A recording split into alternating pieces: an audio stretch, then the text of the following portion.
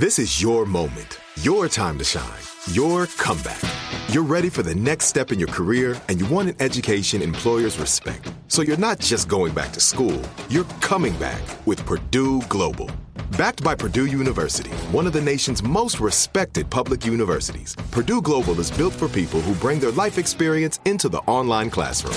Purdue Global, Purdue's online university for working adults. Start your comeback today at purdueglobal.edu.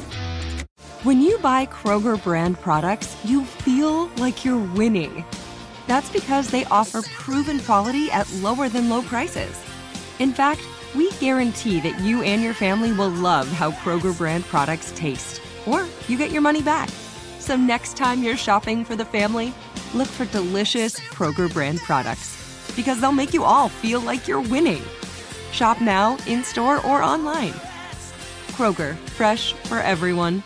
Are you still searching for your perfect place to call home? Well, now is the time to buy at Fisher Homes. If you're looking to move in before the end of 2024, May could be your last opportunity to start building your dream home and close before the year's end. If you're hoping to move in even sooner, Fisher Homes also has homes that are move-in ready and waiting for you, where you can start enjoying the benefits of homeownership even faster. Schedule your personal tour with a new home advisor today at FisherHomes.com and make this spring the season you find your perfect home sweet home.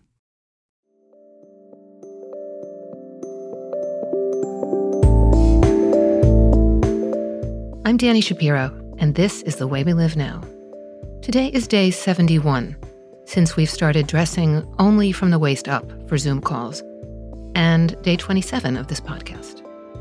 Some of us are sheltering at home alone, and others are home with family or close friends with whom we get along. But there's a whole other world during the pandemic of people who are sharing their homes with someone they find difficult. Today's guest is writer Elissa Altman, author of the recent memoir Motherland. Elissa is sharing her home with her 84-year-old mother, Rita.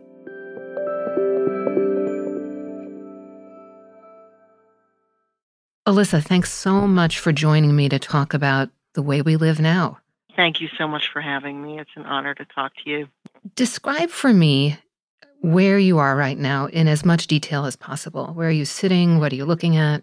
Because of the circumstances in which I am living right now, I'm actually sitting in my car, in my driveway, pulled up as close to the house as I can get, and looking at the expanse of the front of my house and the garden that is beginning to come up, and the Adirondack chairs on the porch, and everything appears to be normal, except for the fact that I'm talking to you from my car. And why are you talking to me from your car? I'm talking to you from my car because my mother is presently living with us.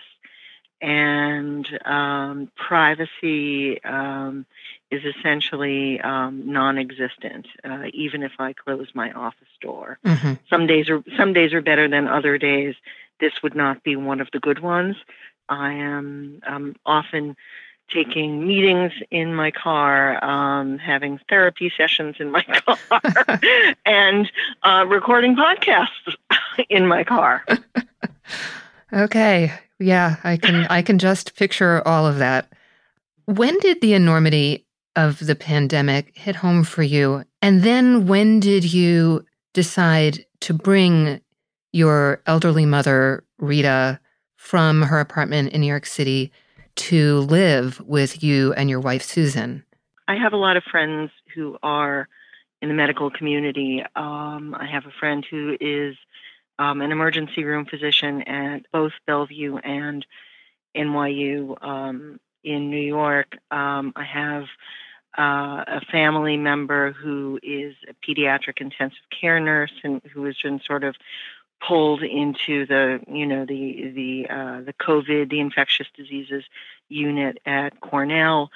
I followed their stories very closely and listened to them and listened to their recommendations very closely. And I think that at a certain point when, when my mom was still living in the city and I was attempting to send her food and not being able to do so. And my mother is nothing if not she is the opposite of compliant. She's like a walking petri dish.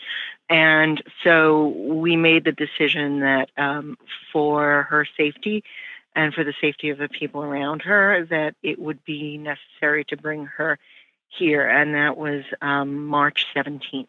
Mm. And by here, you mean your home in sort of exurban Connecticut? That's right. And it was a complicated decision physically because the house is not a huge house, complicated because we have not lived under the same roof together since Ronald Reagan was in office. We have a very complex, layered relationship. It was really a matter of trying to keep her as safe as possible. Was Rita immediately willing to come home with you, or did she resist? She resisted probably, I would say, for about 2 weeks. And, she is a dyed-in-the-wool New Yorker who, lives and breathes New York. And she just did not want to leave her apartment. And so the answer was constantly no. She wouldn't do it. She'd have enough food. She'd find a way.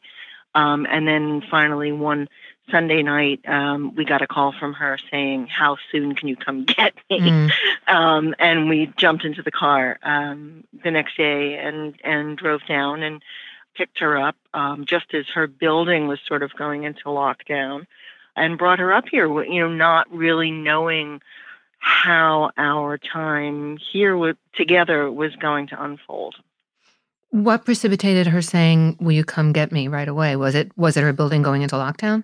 I think it was the fact that her building was going into lockdown. I think that she herself had tried to have certain things delivered and couldn't do it. There was talk about not going out in her building without a mask, and not going into public spaces without a mask, and she, which of course she didn't have.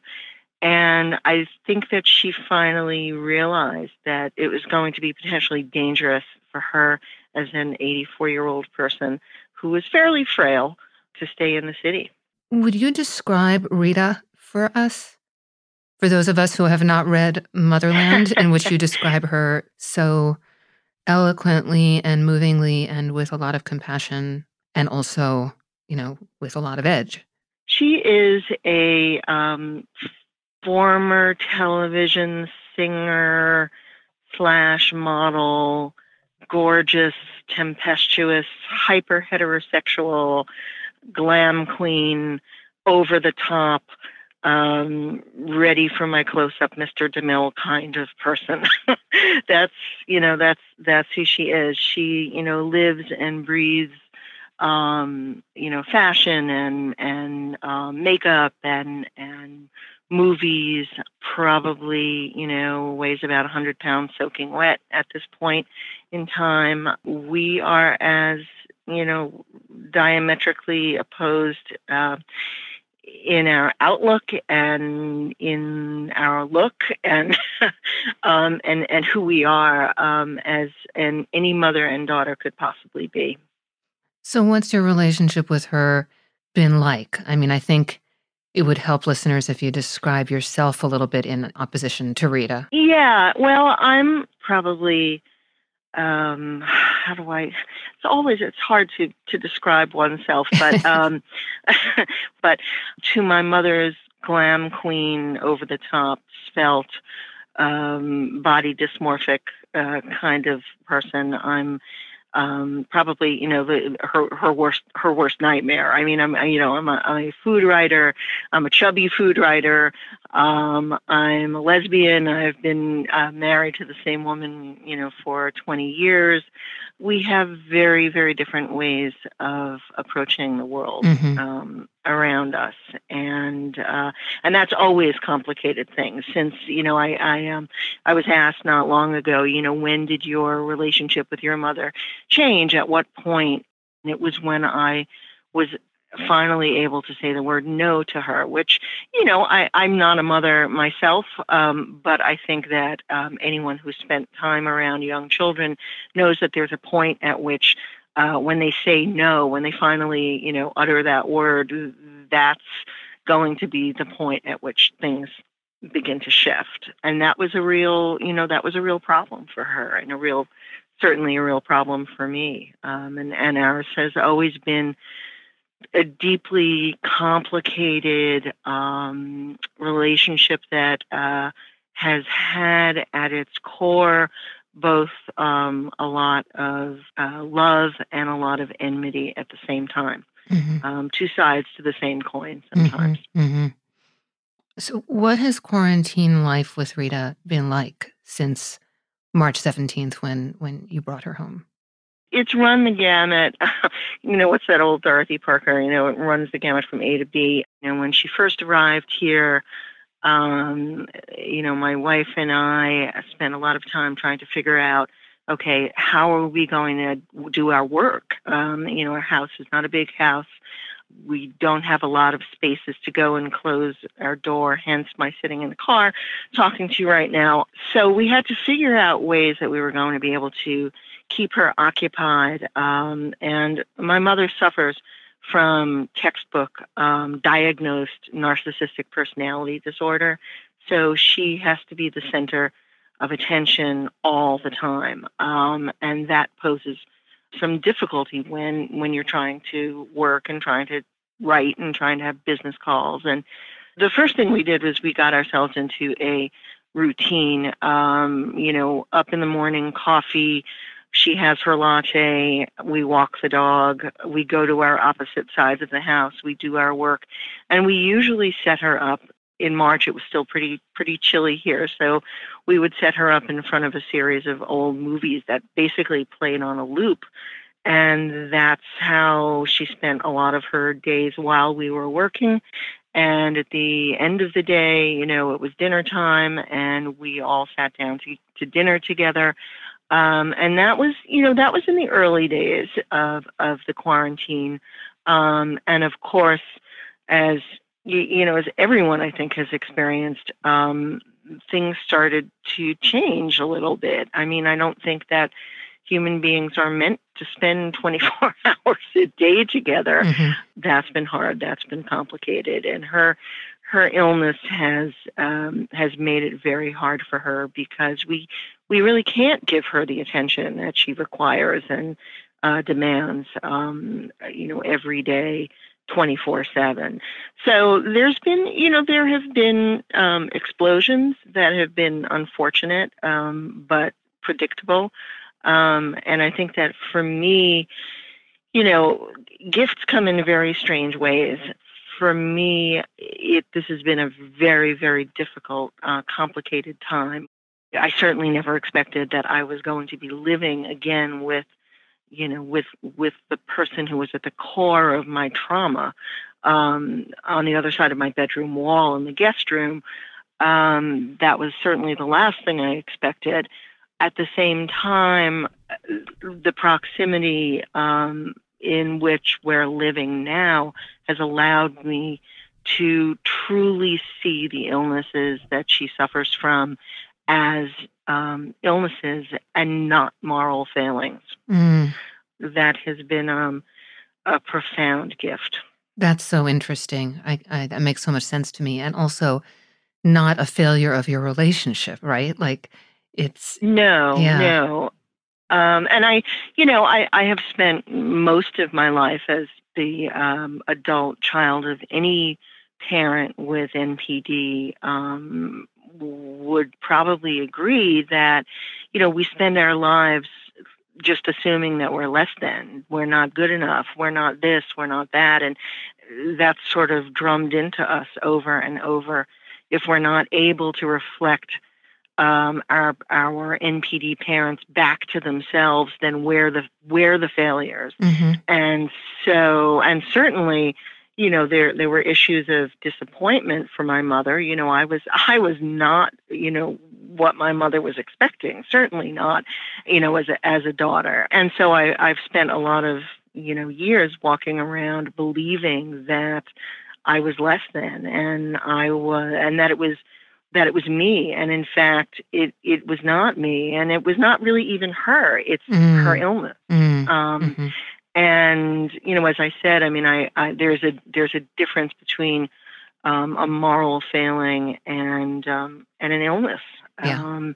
The last time I lived in such close proximity to her, I was 25, 26, and in the 80s, and it was a very difficult, very frustrating, and I had been told by my physician at that time, you need to move out or you're going to have a stroke by the time you're 25. And so I left, and I fled basically to save myself. And there's a line in the book where I say, it was a choice. It was my mother's life or my own. Now, in hindsight, I see that that was perhaps not necessarily the case. I was not able at that point to see that it was not a moral failing, that it was an illness. And that's been, that is a gift that I did not expect to find, out of this quarantine. I mean, it's just been an amazing sort of, I don't want to say discovery, but it's been an amazing revelation. Yeah. Well, it's like you have a different lens. You have the lens of you with the toolbox that you have now and all the work that you've done on yourself, being able to see in a clearer way than you possibly could have when you were half the age you are now. Right. That's exactly right. That's exactly right. Elissa, what are you doing to take care of yourself? And then my final question for you is going to be, what's bringing you hope? I'm not a really great natural self-care person, but I've been spending a lot of time outside. I've been doing a lot of hiking. I've been discovering the very sort of quiet, unpopulated hiking trails that are very close to my home. And I leave my cell phone at home and I take my Apple Watch off. My wife and I, we put the collar on the dog and off we go. And that's what we do every day at lunchtime. It's her lunchtime. And that's our break. And it's usually like a, 3 or so mile hike. I stopped at a certain point, at the beginning of this, I felt like I had stopped being an observer of nature. Even as someone who is a gardener, and a pretty avid gardener, I stopped looking, and this has afforded me time to look around and to look at where I live and be as fully present with Susan as I can be. It's the only time that we have alone together because my mother is too frail to walk with us at this point. It's been a balm. It's been very healing, and I look forward to it every day. So that's what I've been trying to do. Of course, I've been cooking as much as I can. That's a little bit complicated because my mother is not a big fan of food in any form. And that's the thing that, has traditionally given me comfort is the act of cooking and the act of feeding people. I think that what's giving me hope is it feels to me like a sort of an enforced psychic slowdown. And I'm hearing that from a lot of people from a lot of different backgrounds and a lot of different situations. We tend to, certainly in the suburbs where I live, people come home from work and they go into their houses and they close the door and that's it. You don't really see them. And we have finally recognized that, and we have finally recognized the fact that human interaction and companionship and communion is necessary. It's like air and water. It's as necessary for us. It's as necessary for us as breathing. That has given me a tremendous amount of hope. And that's beautiful, Elissa. Thank you so much for taking the time to talk about this today. I think it's something that many people, it's kind of like one of the hidden aspects of the way that people are living during this time of quarantine, that sometimes we're living in a difficult relationship, in a difficult circumstance that we could never have anticipated. And I think that your words are going to help a lot of people. So thank you. Thank you very much for having me. It was great to speak with you. You too.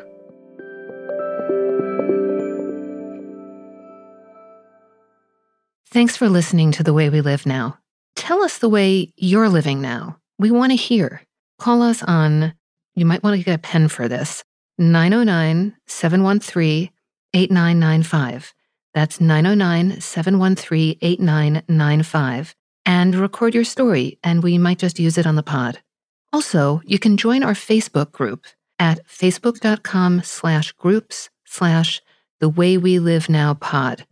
We are creating a community here, and we would love for you to join us. You can find me on Instagram at Danny Writer. The Way We Live Now is a production of iHeartRadio. It's produced by Lowell Berlanti. Beth Ann Macaluso is executive producer. Special thanks to Tristan McNeil and Tyler Klang. For more podcasts from iHeartRadio, visit the iHeartRadio app, Apple Podcasts, or wherever you get your podcasts. Are you still searching for your perfect place to call home? Well, now is the time to buy at Fisher Homes. If you're looking to move in before the end of 2024, May could be your last opportunity to start building your dream home and close before the year's end. If you're hoping to move in even sooner, Fisher Homes also has homes that are move-in ready and waiting for you, where you can start enjoying the benefits of homeownership even faster. Schedule your personal tour with a new home advisor today at FisherHomes.com and make this spring the season you find your perfect home sweet home. You know that feeling when you walk into your home, take a deep breath, and feel new? Well, that's what it's like to use Clorox Scentiva. Because Clorox Scentiva smells like coconut, cleans like Clorox, and feels like energy. It'll elevate any cleaning routine to not just clean, but also make every room smell like a tropical coconut getaway. Discover how Clorox Scentiva's powerful clean and refreshing scents can transform your space. Get yours in coconut or other fabulous scents at a nearby retail store. You deserve a moment to yourself every single day. And a delicious bite of a Keebler Sandies can give you that comforting pause. Take a pause from your to-do list with the melt-in-your-mouth magic of a Keebler Sandies. This magic is baked into simple shortbread cookies by Ernie and the Keebler Elves. So as life continues to fly by, make the most of your me moment. Take a pause and enjoy a Keebler Sandies.